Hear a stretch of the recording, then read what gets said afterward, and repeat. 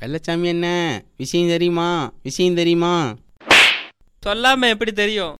யோ போயா, ஒரு விஷயம் சொல்ல வந்தா அடிக்கிற. தெரியாம அடிச்சிட்டுண்டா, சொல்றா. சொல்ல மாட்டேன் போயா. சொல்லுப்பா, இல்லைன்னா தலையே வெடிச்சிரும். அதாவதுயா, மறுபடியும் அண்ணனே ஆரம்பி. சரி போய் தொலை.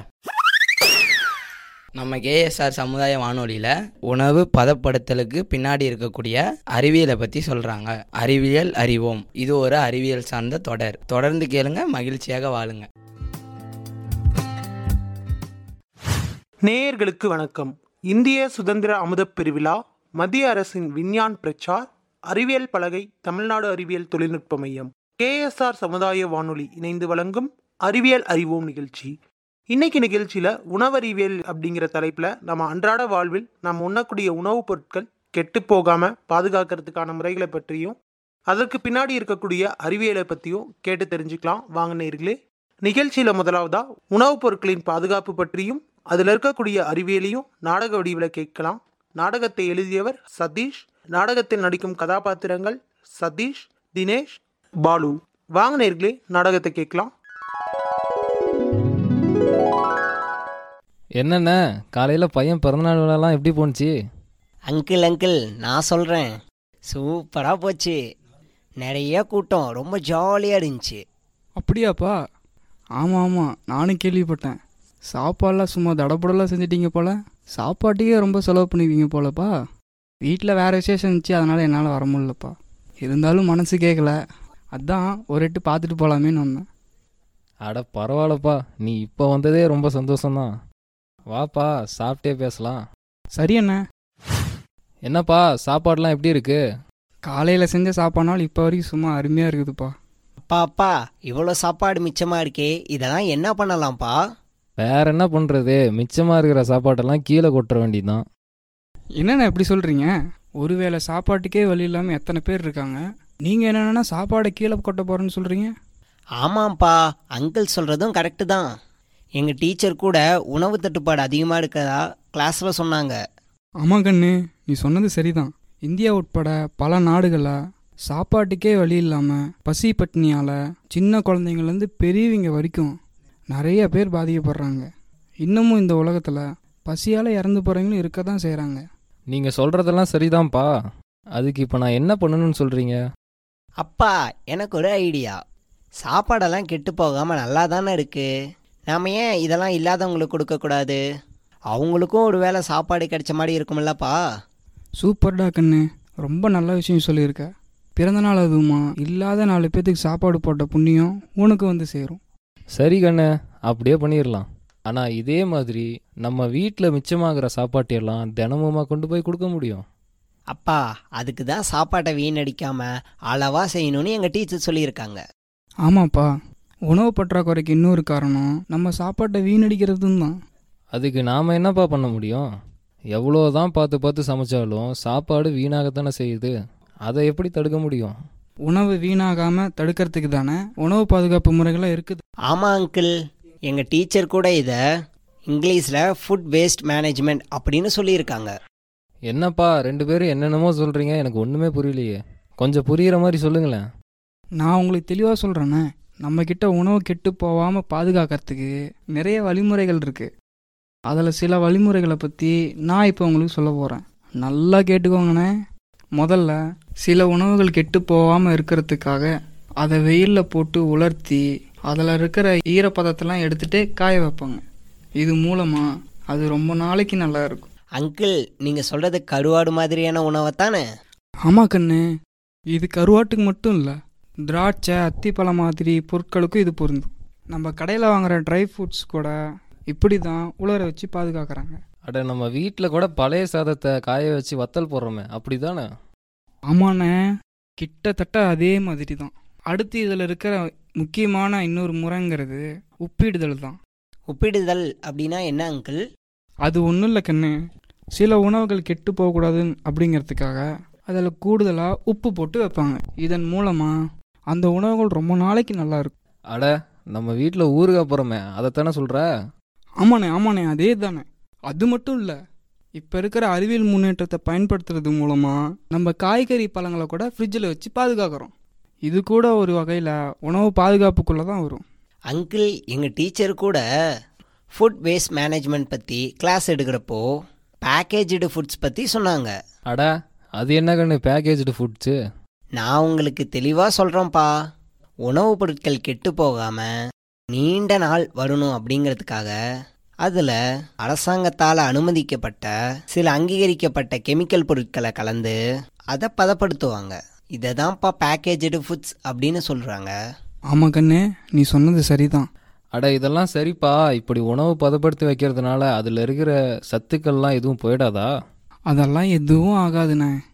சரியான உணவு பாதுகாப்பு முறைகளை பின்பற்றி உணவை பாதுகாத்து உணவை வீணாகிறத தடுத்தா உணவு பற்றாக்குறையும் தீர்க்க முடியும். ஒரு உணவை வீணாக்கிறதுல தொடங்கி அதை பாதுகாக்கிற வரைக்கும் இவ்வளோ விஷயம் இதில் இருக்கா? அப்பா, நாமளும் இனிமே அங்கிள் சொன்ன இந்த எல்லா விஷயத்தையும் பின்பற்றி உணவு வீணாகிறத தடுக்கலாம்ப்பா. கண்டிப்பாக கண்ணா, அப்படியே பண்ணலாம். ரொம்ப சந்தோஷம். பையன் சொன்ன மாதிரி நம்மளால் முடிஞ்ச சின்ன சின்ன விஷயத்த செய்யறதன் மூலமாக நாமளும் சாப்பாடு வீணாகிறத தடுக்கலாம். இப்போ தான் வயிறோட சேர்த்து என் மனசும் நிறைஞ்சிருக்கு. நான் போயிட்டு வரேண்ணா. சரிப்பா, பார்த்து போயிட்டு வா. உணவே மருந்துன்னு எங்கள் டீச்சர் சொல்லியிருக்காங்க. அதனால் நீங்களும் எங்களை மாதிரியே உணவை வீணடிக்காமல் இருந்து உணவு பற்றாக்குறையை தீர்க்க எங்களோட சேர்ந்து முடிஞ்சதை செய்யுங்க.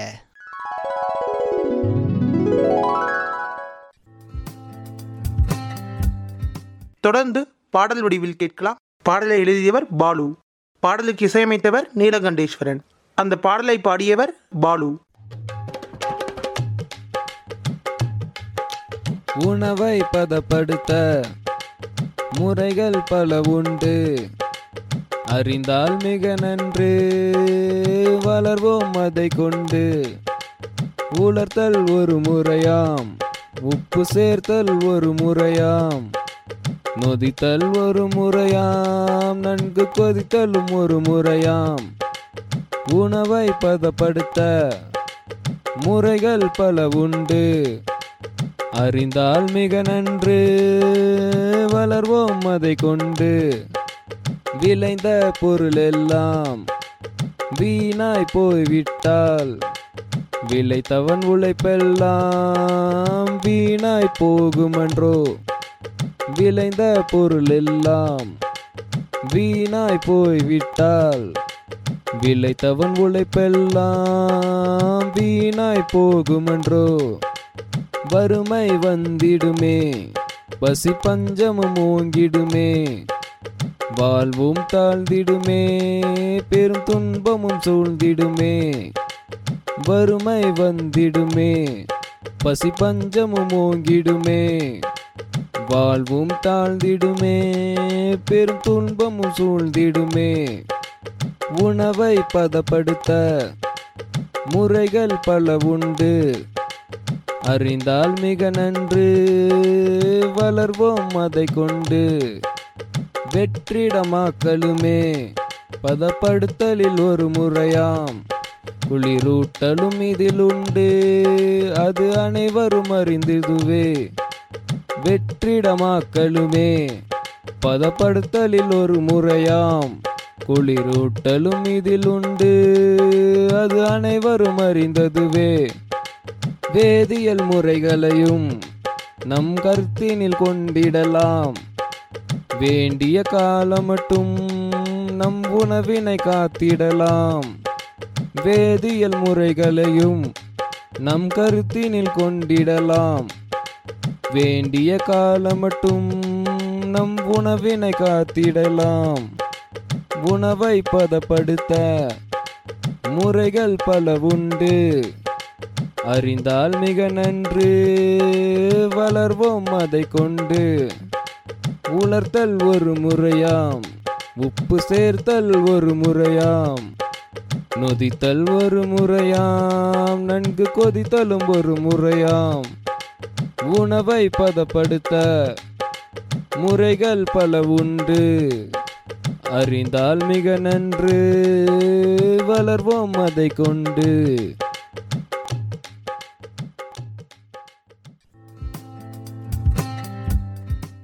தொடர்ந்து கதை வடிவில் கேட்கலாம். கதையை எழுதியவர் தமிழரசி, கதை சொல்பவர் சிவசங்கர். வாங்க நேயர்களே, கதையை கேட்கலாம். ஹாய் காய்ஸ், எல்லோரும் எப்படி இருக்கீங்க? நல்லா இருக்கீங்களா? நான் உங்களுக்கு ஒரு ஸ்டோரி சொல்லலாம் அப்படின்ட்டு இருக்கேன். என்ன ஸ்டோரி அப்படின்னு பார்த்தீங்கன்னா, மரகத நாடு அப்படின்னு ஒரு நாடு இருந்தது. அந்த நாட்டை பாலவர்மன் அப்படின்னு சொல்லிட்டு ஒரு அரசர் ஆண்டு வந்தார். அந்த அரசர் அந்த மக்கள் மேலே ரொம்ப அதிகமாக அன்பு செலுத்தினார். அவரோட ஆட்சியில் மக்கள் எல்லாரும் ரொம்ப மகிழ்ச்சியாக இருந்தாங்க. நாளாக நாளாக பாலவர்மனுக்கு வயது அதிகமாகிக்கிட்டே போகுது. இப்போ அவர் மனசுக்குள்ள 2 கவலைகள் இருந்தது. தன்னுடைய காலத்துக்கு பிறகு தன்னுடைய நாட்டை யார் பார்த்துக்க போறாங்க? தன்னுடைய ஒரே மகளை யார் திருமணம் செஞ்சுக்க போறாங்க? தன்னுடைய நாட்டையும் தன்னுடைய மகளையும் நினைச்சு பாலவர்மன் ரொம்ப வருத்தத்துக்குள்ளானாரு. அவரு தன்னுடைய மகளையும் தன்னுடைய நாட்டையும் புத்திசாலியான ஒருத்தர்கிட்ட ஒப்படைக்க நினைச்சாரு. ஆனா அவரு எதிர்பார்த்த தகுதிகளோட யாரையுமே சந்திக்க நேரிடவில்லை. இதனால அவரு ஒரு போட்டியை அறிவிச்சாரு. அந்த போட்டியில வெற்றி பெறக்கூடியவங்களுக்கு இளவரசிய திருமணம் செஞ்சு வைக்கிறதோட நாட்டையும் ஒப்படைக்கிறதா சொன்னாரு. இதை கேள்விப்பட்ட பொதுமக்கள் இருக்கிற பலர் அந்த போட்டியில ரொம்ப ஆர்வத்தோட போய் கலந்துக்கிட்டாங்க. அப்படி கலந்துக்கிட்டவங்களை பாலவர்மன் ஒரு ரூம்ல தங்க வச்சாரு. ஒவ்வொருத்தருக்கும் தனித்தனி ரூம் கொடுத்தாரு. ஒரு நாள் தங்கி காலையில எழுந்து அவங்க வந்ததும் பாலவர்மன் நீங்க எல்லாரும் தோத்துட்டீங்க அப்படின்னு சொல்லி அவங்கள அமிச்சிட்டாரு. போட்டியே நடக்கல, அப்புறம் எப்படி நம்ம எல்லாரும் தோத்தோம் அப்படிங்கிற குழப்பத்தோடையே அந்த போட்டியில கலந்துக்கிட்ட ஒவ்வொருத்தரும் கிளம்புனாங்க. இப்படியே நாளாக நாளாக மக்கள் வரதும் அந்த போட்டியில கலந்துக்கிறதும் பின்னர் காலையில் எழுந்த உடனே போட்டியில தோத்துட்டீங்க அப்படின்னு சொல்லி மன்னன் அனுப்புனதுமாவே இருந்தது. இது குறித்து நாட்டில் ஒரே குழப்பம், மக்களுக்கு ஒரே பேச்சு. என்ன நடந்தது? அந்த ரூமுக்குள்ள போறாங்க, அந்த போட்டியில கலந்துக்கிறாங்க, மறுபடியும் நைட் தங்குறாங்க. காலையில் எழுந்த உடனே மன்னர் நீங்க தோத்துட்டீங்க அப்படின்னு சொல்லி அனுப்பிச்சிடுறாங்க. என்ன நடக்குது அப்படின்னு அந்த ஊர் மக்களுக்கு ஒரே குழப்பமா இருந்தது. அந்த அறைக்குள்ள என்ன நடந்தது அப்படின்னு அந்த அறைக்குள்ள இருந்த யாருக்கிட்டையும் கேட்கக்கூடாது. மீறி கேட்டா சொல்றவங்க தலையும் வெட்டிரும், கேட்கறவங்க தலையும் வெட்டப்படும் அப்படின்னு அரசர் ஒரு கட்டளையை அறிவிச்சிருந்தாரு. அதனால உள்ள என்ன நடந்தது அப்படின்னு போட்டியாளர்கள் கிட்ட பொதுமக்கள் யாரும் கேட்கவும் இல்லை. போட்டியாளர்களும் அதை பத்தி பொதுமக்கள் கிட்ட சொல்லவும் இல்லை. இன்னும் சொல்ல போனா போட்டியாளர்களுக்கு நம்ம ஏன் தோத்தோம் அப்படின்னு அவங்களுக்கே தெரியல. நாளாக நாளாக அரசருக்கு வருத்தம் ரொம்ப அதிகமாயிட்டே போச்சு. நமக்கு ஒரு சரியான மருமகனும் நாட்டுக்கு நல்ல ஒரு அரசனும் கிடைக்கவே மாட்டாங்களோ அப்படின்னு அரசருக்கு ஒரு கவலை இருந்துகிட்டே இருந்தது. ஒரு நாள் ஒரு வாலிபன் அரண்மனைக்கு வந்தான். அவனும் இந்த போட்டியில கலந்துக்கிறதா சொல்லி அரசர்கிட்ட வேண்டனான். அவனோட சேர்த்தி அங்க வந்த எல்லாரையும் அரசர் தனித்தனி அறையில தங்க வச்சாரு. அடுத்த நாள் காலையில அரசரோட முகத்துல மகிழ்ச்சி பொங்குச்சு. அவரு ரொம்ப சந்தோஷமா இருந்தாரு. நாட்டு மக்களை எல்லாத்தையும் கூட்டி, இதோ உங்களுக்கு ஒரு புதிய அரசர் கிடைச்சிட்டாரு, ரொம்ப புத்திசாலித்தனமான அரசர் கிடைச்சிட்டாரு அப்படின்னு நாடு முழுவதும் அறிவிச்சாரு. மக்கள் முழுவதும் யார் அந்த அரசர், யார் அந்த அரசர் அப்படின்னு ரொம்ப ஆர்வத்தோட கேட்டுட்டு இருந்தாங்க. அரசர் அந்த வாலிபனை காமிச்ச அடுத்த நிமிஷம் மக்கள் மனசுல இன்னொரு கேள்வி எழ தொடங்குச்சு. அந்த அறையில என்னதான் அப்படி போட்டி நடந்துச்சு அப்படிங்கிறது தான் அவங்களோட கேள்வி. அது மட்டும் இல்லாம இத்தனை பேர் கலந்துக்கிட்ட இந்த போட்டியில இவரு மட்டும் எப்படி வெற்றி பெற்றாரு அப்படின்னு அங்கிருந்த எல்லாருக்கும், ஏன் இளவரசிக்கும் ஒரு குழப்பம் ஏற்பட்டது. எல்லாரும் உடனே போட்டியோட ரகசியத்தை சொல்லுங்க, போட்டியோட ரகசியத்தை சொல்லுங்க அப்படின்னு கேட்க தொடங்கினாங்க. அரசர் உடனே அதை உங்க புதிய அரசரே சொல்லட்டுமே அப்படின்னு சொன்னாரு. அப்போ அங்க முன்னாடி வந்த அந்த வாலிபன், நாங்க தங்கியிருந்த அறையில ஒரு பெரிய கிண்ணத்துல பாலும் இன்னொரு பெரிய கிண்ணத்துல தயிரும் இருந்தது. நான் பாலை கொஞ்சமா எடுத்து கொதிக்க வச்சு பயன்படுத்தினேன். தயிரில் கொஞ்சம் தயிரை எடுத்து மீதி இருந்த பாலில் போட்டேன். இப்போ மிச்சமான தயிரை குளிர்சாதன பெட்டியில வச்சிட்டேன். அது மட்டும் இல்லாம அங்க நிறைய தானியங்கள் ஈரமாக இருந்தது. அதை எடுத்து வெயில கொட்டி காய வச்சேன். அதன் பிறகு அதை மூட்டையை கட்டி பத்திரப்படுத்தி வச்சேன். அது மட்டும் இல்லாம நான் தங்கியிருந்த அறைக்கு வெளியே ஒரு பெரிய எலுமிச்சை பழ மரம் இருந்தது. அதுல 100க்கும் மேற்பட்ட பழங்கள் இருந்தது. நிறைய பழங்கள் கீழே வீணாக இருந்தது. அந்த பழத்தை எடுத்து அரிஞ்சு ஊறுகாய் போட்டு எடுத்து பத்திரப்படுத்தி வச்சேன். நான் இருந்த அறையில இதை மட்டும்தான் நான் செஞ்சேன், வேற எதுவும் செய்யல. ஆனா இந்த போட்டியில் எப்படி வெற்றி பெற்றேன்னு உங்களை மாதிரி எனக்கு குழப்பமா தான் இருக்கு அப்படின்னு அந்த வாலிபன் சொன்னாரு. அது மட்டும் இல்லைங்க, இந்த போட்டியில நான் எப்படி வெற்றி பெற்றேன் அப்படிங்கிறது உங்களோட சேர்த்து எனக்கும் ரொம்ப ஆர்வமா இருக்கு. அது அரசர் சொல்லணும் அப்படின்னு நானும் உங்களோட சேர்ந்து கேட்டுக்கிறேன் அப்படின்னு அந்த வாலிபர் சொன்னாரு. இதையெல்லாம் சிரிச்சுக்கிட்டே கேட்டுட்டு இருந்த அரசர், தம்பி நீ இவ்வளோ நேரம் சொன்னியே, இந்த செயல்பாடுகளுக்காக தான் நான் உன்னை அரசனாவே தேர்ந்தெடுத்தேன் அப்படின்னு சொன்னாரு. என்னங்க ஐயா சொல்றீங்க, கொஞ்சம் புரியுற மாதிரி சொல்லுங்களேன் அப்படின்னு பொதுமக்கள் இருந்து ஒருத்தர் கேட்டாரு. மக்களே எல்லாரும் நல்லா கேட்டுக்கங்க. ஒரு போரில் வெற்றி பெறுபவன் மட்டும் வீரன் இல்லை, வீரம் மட்டுமே ஆட்சி புரிவதற்கான ஒரு தகுதி இல்லை. ஒரு அரசன் ஆளக்கூடிய தேசமானது பசி பஞ்சமில்லாத தேசமாக இருக்க வேண்டும். இதுக்கு உணவு மேலே ஒரு அக்கறையும் உணவு பாதுகாப்பு முறை மேலே ஒரு கவனமும் இருக்கக்கூடிய அரசர் மட்டும்தான் நமக்கு தேவைப்படுறாங்க. இவர் பாலை கொதிக்க வச்சது கொதித்தல் செயல்பாடு, தயிரை புற போட்டது நொதித்தல் செயல்பாடு, பாலையும் காய்கறிகளையும் குளிர்சாதன பெட்டியில் வச்சது உறைய வைத்தல் முறை, தானியங்களை காய வச்சது உலர வைத்தல் முறை, எலுமிச்சை பழங்களை ஊறுகாய் போட்டது உப்பிடல் முறை. இப்படி அரசர் பேசிட்டு இருக்கும்போது கூட்டத்தில் இருந்த ஒருத்தர், ஐயா முறை அப்படின்னு சொல்றீங்களே, அப்படின்னா என்ன முறை அது அப்படின்னு கேட்டாரு. ஐயா, உலர வைத்தல், உறைய வைத்தல், கொதிக்க வைத்தல், நொதித்தல், உப்பிடல் இவை எல்லாமே உணவு பாதுகாப்பு முறையாகும். நம்ம சாப்பிடக்கூடிய சாப்பாடு கெட்டு போகாம இருக்க சமையல் அறையில பின்பற்றக்கூடிய ஒரு அறிவியல் முறை தான் இது. அந்த போட்டியில கலந்துக்கிட்ட யாருமே இந்த உணவுப் பொருட்களை பாதுகாக்கணும் அப்படின்னு நினைக்கல. அவங்க வந்தாங்க, பயன்படுத்தினாங்க, அப்படியே போட்டுட்டு காலையில போயிட்டாங்க. ஆனா இவரு மட்டும்தான் சரியான உணவு பாதுகாப்பு முறைகள் மூலமா அந்த அறையில் இருந்த உணவுப் பொருட்கள் கெட்டு போகாம பாத்துக்கிட்டாரு. ஒரு அறையில் இருந்த உணவுப் பொருட்களையே கெட்டு போகாம இவரு பாத்துக்கும் போது இந்த நாட்டையும் என் பொண்ணையும் நல்லா பாத்துக்குவாரு அப்படிங்கிற நம்பிக்கை எனக்கு வந்துருச்சு. இப்படி சொல்லி அரசர் முடிக்கவும் மக்கள் எல்லாரும் சந்தோஷத்துல துள்ளி குதிக்க ஆரம்பிச்சாங்க. அப்புறம் என்னங்க, புதிய அரசர் பொறுப்பேற்றுக்கிட்டாரு, நாட்டை நல்ல முறையில வழி நடத்தினாரு. பஞ்சம் பட்னி அப்படி எதுவும் இல்லாம மக்கள் முறையான உணவு பதப்படுத்தும் முறைகளை பயன்படுத்தி வளமான வாழ்க்கை வாழ்ந்தாங்க. இப்படியாக இந்த கதை முடியுது. இந்த கதைக்கு பின்னாடியும் ஒரு அறிவியல் இருக்கு, வீட்டில் இருக்கக்கூடிய சமையலறைக்கு பின்னாடியும் ஒரு அறிவியல் இருக்கு. அதனால அன்றாட வாழ்வியல் இருக்கக்கூடிய அறிவியலை தெரிஞ்சுக்கங்க, வாழ்க்கையை வளமா வாழுங்க. நன்றி, வணக்கம். தொடர்ந்து கவிதை வடிவில் கேட்கலாம். கவிதை எழுதியவர் நித்யா, கவிதை வாசிப்பவர் பிரவீன். உலகில் வாழும் உயிர்களுக்கு ஆற்றல் தருவது உணவாகும். உண்ணும் உணவே முதலாகும், உணவை காப்பது அறிவாகும். உலகில் வாழும் உயிர்களுக்கு ஆற்றல் தருவது உணவாகும். உண்ணும் உணவே முதலாகும், உணவை காப்பது அறிவாகும். காய வைத்தல் ஒரு முறையாம், நொதிக்க வைத்தலும் ஒரு முறையாம். உப்பை சேர்ப்பதும் ஒரு முறையாம், உலர வைப்பதும் ஒரு முறையாம். காய வைத்தல் ஒரு முறையாம், நொதிக்க வைத்தலும் ஒரு முறையாம். உப்பை சேர்ப்பதும் ஒரு முறையாம், உலர வைப்பதும் ஒரு முறையாம். கொதிக்க வைத்தலும் கூட இங்கே பதப்படுத்தலின் வகை சேரும். உறைய வைத்தல் அனைவருமே பயன்படுத்தும் முறையாகும். கொதிக்க வைத்தல் கூட இங்கே பதப்படுத்தலின் வகை சேரும். உறைய வைத்தல் அனைவருமே பயன்படுத்தும் முறையாகும். உணவை முறையாய் பதப்படுத்த அனைவரும் அறிந்திட வேண்டும் இங்கே. அறிவியல் உண்டு சமையலிலும், அறிவாய் நண்பா நன்றாய் நீ. உணவை முறையாய் பதப்படுத்த அனைவரும் அறிந்திட வேண்டும் இங்கே. அறிவியல் உண்டு சமையலிலும், அறிவாய் நண்பா நன்றாய் நீ. வியர்வை சிந்தி விவசாயி விளைத்த பொருளை வீணாக்கி கெட்டுப்போக விடலாமா, மனிதா கொஞ்சம் சிந்திப்பாய். வியர்வை சிந்தி விவசாயி விளைத்த பொருளை வீணாக்கி கெட்டுப்போக விடலாமா, மனிதா கொஞ்சம் சிந்திப்பாய். ஒருவர் பசியில் வாடுகையில் ஒருவர் உணவை வீணாக்கல். உற்ற செயலா நீயே சொல், நல்வழியதனை நாடிச்செல். ஒருவர் பசியில் வாடுகையில் ஒருவர் உணவை வீணாக்கல். உற்ற செயலா நீயே சொல், நல்வழியதனை நாடிச்செல். உணவு பொருளை இனி நாமும் கெட்டுப்போக விடமாட்டோம். உரிய முறைகள் பின்பற்றி உணவை நாமும் காத்திடுவோம். உணவு பொருளை இனி நாமும் கெட்டுப்போக விடமாட்டோம். உரிய முறைகள் பின்பற்றி உணவை நாமும் காத்திடுவோம். அறிவியல் முறைகளை பின்பற்ற அனைவரும் உறுதி ஏற்றிடுவோம். பொருளாதாரம் உயரட்டும், இனி பசியும் பஞ்சமும் ஒழியட்டும்.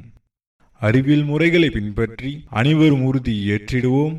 பொருளாதாரம் உயரட்டும், இனி பசியும் பஞ்சமும் ஒழியட்டும். நேர்கள் அனைவருக்கும் எனது மனமார்ந்த நன்றிகள். என்ன கொம்பா, மதிய சாப்பாடு கொண்டு வந்துட்டியா? கொண்டு வந்துட்டா ராமு, ஆனால் சாப்பாடு கெட்டு போயிடுச்சு. என்னடா சொல்கிற கொம்பா? ஆமாம் ராமு, சாப்பாடு வாங்கணும். தினமும் என் சாப்பாடு கெட்டு போயிடுது ராமு. இனிமே உன் சாப்பாடு கெட்டு போகாதுடா. அப்படியா? எப்படிரா? சொல்கிறேன் கேளு. நம்ம கேஎஸ்ஆர் சமுதாய வானொலியில் நம்ம உண்ணக்கூடிய உணவுப் பொருட்கள் கெட்டு போகாமல் பாதுகாக்கிறத பற்றியும், அதுக்கு பின்னாடி இருக்க அறிவியலை பற்றியும் அறிவியல் ஆராய்ச்சியாளரும் முனைவர் கலாம் இளம் பெண்களுக்கான அறிவியல் ஆராய்ச்சி விருது பெற்ற முனைவர் ஆர் சூரிய பிரபா அவர்கள் என்ன சொல்கிறாங்கன்னு கேட்போம். அப்படியா, கேட்கலாம் வா.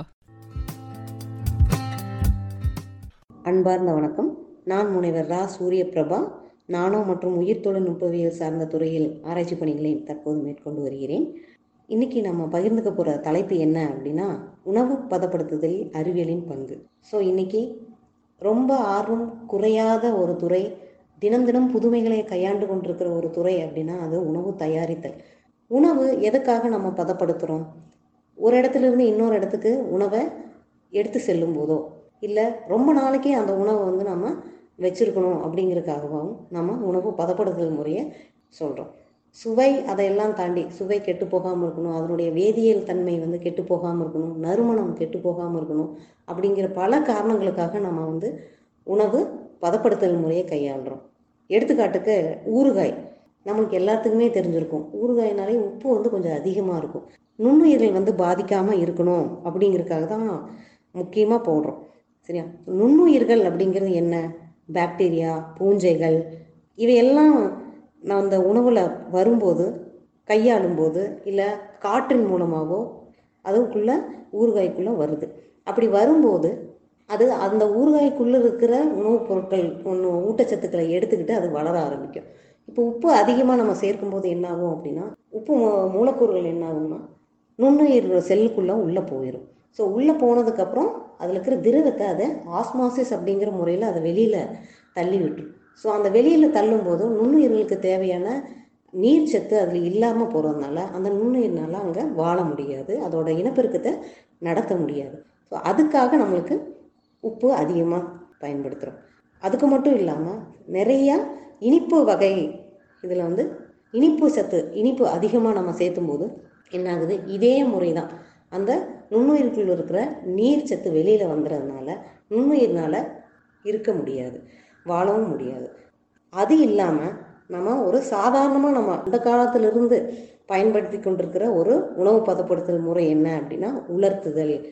ஸோ எதுக்காக உலர்த்துறாங்க? இப்போ தானியங்கள், சிறுதானியங்கள், மாவு பொருட்கள், இது எல்லாத்தையுமே வந்து நாம் உலர்த்துறோம். வெயிலில் காய வைக்கிறாங்க, சோலார் ட்ரையிங் அப்படின்னு நம்ம சொல்லுவோம். ஸோ வெயிலில் காய வைக்கும்போது என்னாகும்? வெயில் இருக்கிற மிதமான வெப்பத்தினாலையும் அது நீர் பொருட்கள் ஏதாவது இருந்ததுன்னா அதை ஆவியாக்கி விட்டுரும். அது வந்து நம்ம உணவு மேலே அந்த நுண்ணுயிர்கள் வளராமல் தடுக்குது. ஸோ அதுக்கு உலர்த்துதல் தன்மை எதுக்காக அப்படின்னா, நீர்ச்சத்து இல்லாத போது அதுக்கு ஒரு பாதகமான என்விரான்மெண்ட் அது கொடுக்குது. ஸோ அந்த பாதகமான சூழ்நிலையில் அந்த நுண்ணுயிர்னால் வளர முடியாது. முக்கியமாக பாக்டீரியாக்கள் அதில் வளரவே முடியாது. அதே மாதிரி பூஞ்சைகளுமே அதில் வளரக்கூடிய வாய்ப்புகள் ரொம்ப கம்மி. அதனால தான் அந்த காலத்திலிருந்து பயிறு, பருப்பு வகைகள் எல்லாத்தையுமே வந்து தோட்டத்திலிருந்து அறுவடை செஞ்சுட்டு வந்ததுக்கப்புறம் அதை நல்லா வெயிலில் உலர்த்திட்டு தான் நம்ம வந்து மூட்டையில் பிடிக்கிறாங்க இல்லையா? அதையும் தாண்டி இப்போ நம்ம ரொம்ப அன்றாட வாழ்வில் அதிகமாக பயன்படுத்திட்டு இருக்கிற ஒரு பதப்படுத்துதல் முறை அப்படின்னு நம்ம நினச்சிக்கிட்டு இருக்கிறோம். அது கரெக்டான ஒரு சரியான முறையா அப்படிங்கிறது தெரியாமையே நம்ம வந்து ஒரு முக்கியமான முறையை நம்ம பயன்படுத்திகிட்டு இருக்கிறோம். என்ன அப்படின்னா குளிர்பதன முறைகள். எந்த உணவுப் பொருட்களை வாங்கினாலும் தயாரித்தாலும் அதை கொண்டு போய் உடனே நம்ம எதில் வைப்போம்? ரெஃப்ரிஜிரேட்டர், ஃப்ரிட்ஜில் வச்சிடறோம்.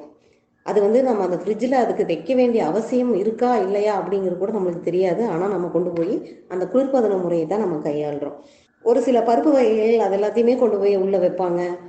மசாலா பொடிகள் எல்லாத்தையும் கொண்டு போய் அதை ஃப்ரிட்ஜுக்குள்ளே வைப்பாங்க. ஸோ இந்த மாதிரியெல்லாம் வைக்கும்போது என்ன ஆகுது அப்படின்னா அதில் தேவையில்லாத ஒரு செயல்முறைகள் தான். ஸோ திரவ உணவுப் பொருட்கள் இப்போ பருப்பு குழம்பு அப்படின்னெல்லாம் சொல்லுவோம். அதெல்லாம் நம்ம வந்து உள்ளே வைக்கணுங்கிறது கிடையாது தான். ஆனாலும் நம்ம வந்து அந்த முறைகள் நம்ம கையாளுறோம். ஸோ இந்த மாதிரி குளிர்பதன முறைகள் அப்படிங்கிறது வந்து பொதுவாக மாமிச உணவுப் பொருட்கள் அந்த மாதிரியான உணவுப் பொருட்கள் வந்து ரொம்ப நாள் கெடாமல் இருக்கணும் அப்படிங்கிறதுக்காக வந்து நம்ம உறைபனி குளிர் முறை மூலமாக நம்ம வந்து பதப்படுத்துகிறாங்க. ஸோ அதுக்கெல்லாம் அது தேவைப்படுது. ஆனால் எல்லா உணவுப் பொருட்களுக்குமே வந்து குளிர்பதன முறை வந்து சரியான முறை கிடையாது. டெய்லியும் வந்து நம்ம பால் வாங்குகிறோம். ஸோ அது வந்து பாஸ்டரைஸ்டு மில்க் அப்படின்னு சொல்லுவாங்க. ஸோ அந்த பாஸ்டரைசேஷன் அப்படிங்கிற முறை என்ன அப்படின்னா, தேவையில்லாத பாக்டீரியாக்களை அழிச்சிட்டு நல்ல பாக்டீரியாக்களை மட்டுமே வச்சுருக்கிற ஒரு முறை. ஒரு குறைவான வெப்பநிலையில் ஒரு அடிக்கடி சூடேற்றப்பட்ட பால் தான் என்ன ஆகுது அப்படின்னா பாஸ்டரைஸ்டு மில்க் அப்படின்னு நம்ம சொல்லுவாங்க. ஸோ அந்த பால் வந்து அதுவும் கூட ஒரு பதப்படுத்துதல் முறை தான். ஸோ ரொம்ப நேரம் கெடாமல் இருக்கணும் அப்படின்னா தேவையில்லாத நுண்ணுயிர்களை அங்கே நம்ம வரவிடாமல் பார்த்துக்கிறோம். ஸோ அப்படி பார்க்கும்போது நம்மளுக்கு அது உணவு பால் கெட்டு போகாமல் அது பார்த்துக்குது இல்லையா. பாலில் முதல்லையே இயற்கையாகவே லாக்டோபேசில்லஸ் அப்படிங்கிற ஒரு பாக்டீரியா இருக்கும். அது வந்து வெப்பம் அதிகமான சூழ்நிலையில் நல்லா வளரும். சில உணவு கெட்டு போகிறதுக்காக யூஸ் பண்ணுற அந்த பாக்டீரியாக்கள் என்ன ஆகுது அப்படின்னா சாதாரண வெப்பநிலையிலேயே அது இறந்து போயிடும். ஸோ நம்ம பாஸ்டரைசேஷன் அந்த முறைகளை நம்ம கையாளும் போது என்ன ஆகுதுன்னா அந்த தேவையில்லாத பாக்டீரியாக்கள் எல்லாம் கொல்லப்படும். ஸோ இது வந்து ஒரு உணவு பதப்படுத்துதல் முறை தான். அதுக்கு பின்னாடி இருக்கிற அந்த அறிவியல் அப்படிங்கிறது தான் அந்த பாஸ்டரைசேஷன் ப்ராசஸ் அப்படின்னு நம்ம சொல்கிறோம். என்ன கொம்பா கேட்டியா? கேட்டா ராமு, இந்த தகவல்லாம் எனக்கு ரொம்ப பயனுள்ளதாக இருந்துச்சு. சரி வா, சாப்பாடு வாங்கிட்டு வந்து சாப்பிடுவோம். உணவுப் பொருட்களை கெட்டு போகாமல் பாதுகாக்கிறத பற்றியும் அதுக்கு பின்னாடி இருக்கக்கூடிய அறிவியலை பற்றியும் நேயர்களுக்கு பயனுள்ள கருத்துக்களை கொடுத்ததுக்காக இந்நிகழ்ச்சியில் இடம்பெற்ற நாடகம், பாடல், கவிதை, கதை ஆகியவற்றுக்கு அறிவியல் சார்ந்த கருத்துக்களை எங்களுக்கு தந்து உதவிய கலாம் இளம்பெண்களுக்கான அறிவியல் ஆராய்ச்சி விருது பெற்றவரும் அறிவியல் ஆராய்ச்சியாளருமான முனைவர் ஆ. சூரியபிரபாவிற்கு நன்றியை தெரிவித்துக் கொள்கிறோம். மேலும் இந்நிகழ்ச்சியை தயார் செய்ய உதவிய இந்திய சுதந்திர அமுதப் பெருவிழா, மத்திய அரசின் விஞ்ஞான் பிரச்சார், அறிவியல் பலகை தமிழ்நாடு அறிவியல் தொழில்நுட்ப மையத்திற்கு நன்றியை தெரிவித்துக் கொள்கிறோம். நன்றி, வணக்கம்.